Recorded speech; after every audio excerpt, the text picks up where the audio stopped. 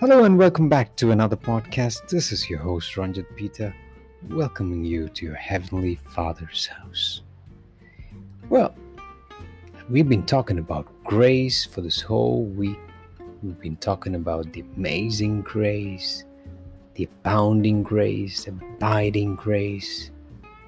And we're going to talk today about giving grace, or the grace of giving. 2 Corinthians chapter 8 verse 7 reads it like this. But as you abound in everything, meaning in faith, in speech, in knowledge, in all diligence, and in your love for us, meaning the apostles, the preachers, the saints of God, see that you abound in this grace of giving also. Now, in some translations, it just has it bound in this grace also, but that's why I say you should always read a scripture in context. So, what was this grace that Apostle Paul was talking about that the church should abound in? Is if you read verses 6, you will understand it was the grace of giving to ministers, giving to ministries, giving. Acts 20:35 says it like this in the words of Jesus itself. I have shown you in every way by laboring like this that you must support the weak. And remember the words of the Lord Jesus, that he said, it is more blessed to give than to receive. Isn't it awesome how the Bible records a scripture that was not put in the Gospels, but you see them in the Acts of the Apostles in 20th chapter, 35th verse. It is more blessed to give than to receive. These were the words of Jesus. Now, what does it mean for us as a new covenant believer? Now, remember, I always keep telling that every scripture has to be looked at through the eyes of the new covenant. So what does this make us? So do we give our tithes? Do we still give our offerings? Now, these two verses confirm that giving is an act of grace.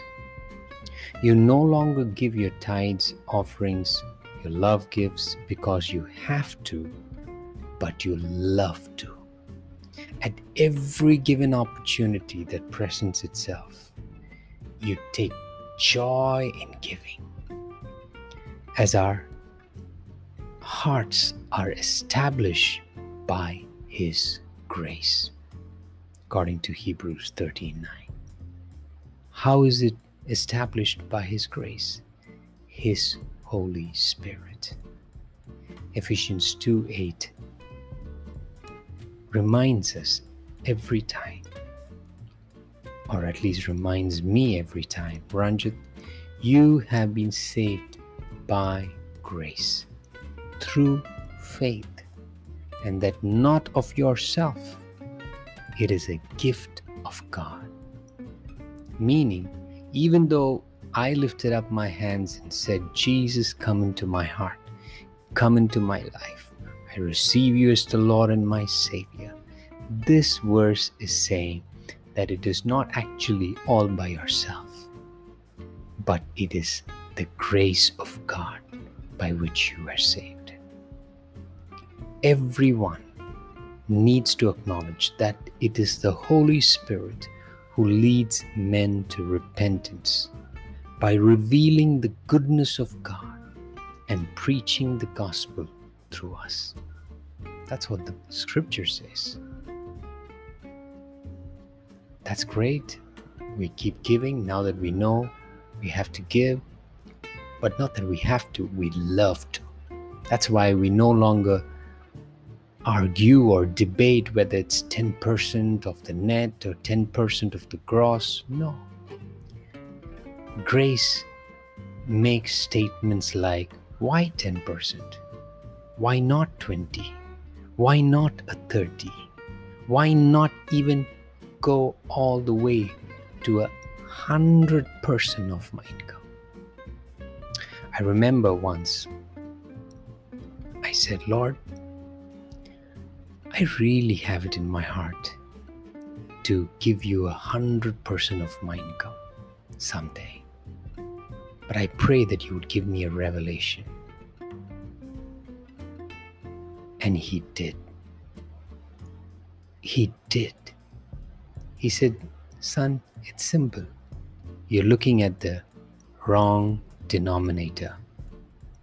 Now, I'm sure I need another podcast entirely to explain what he meant to say, or how I can grow from giving a 20 or a 30% to even up to 100% of all I have, I can give, and I live by faith. Remember, faith is not something that, you're going to live by faith, which means you're not going to have money. No, that's not what it says. Because what about our needs?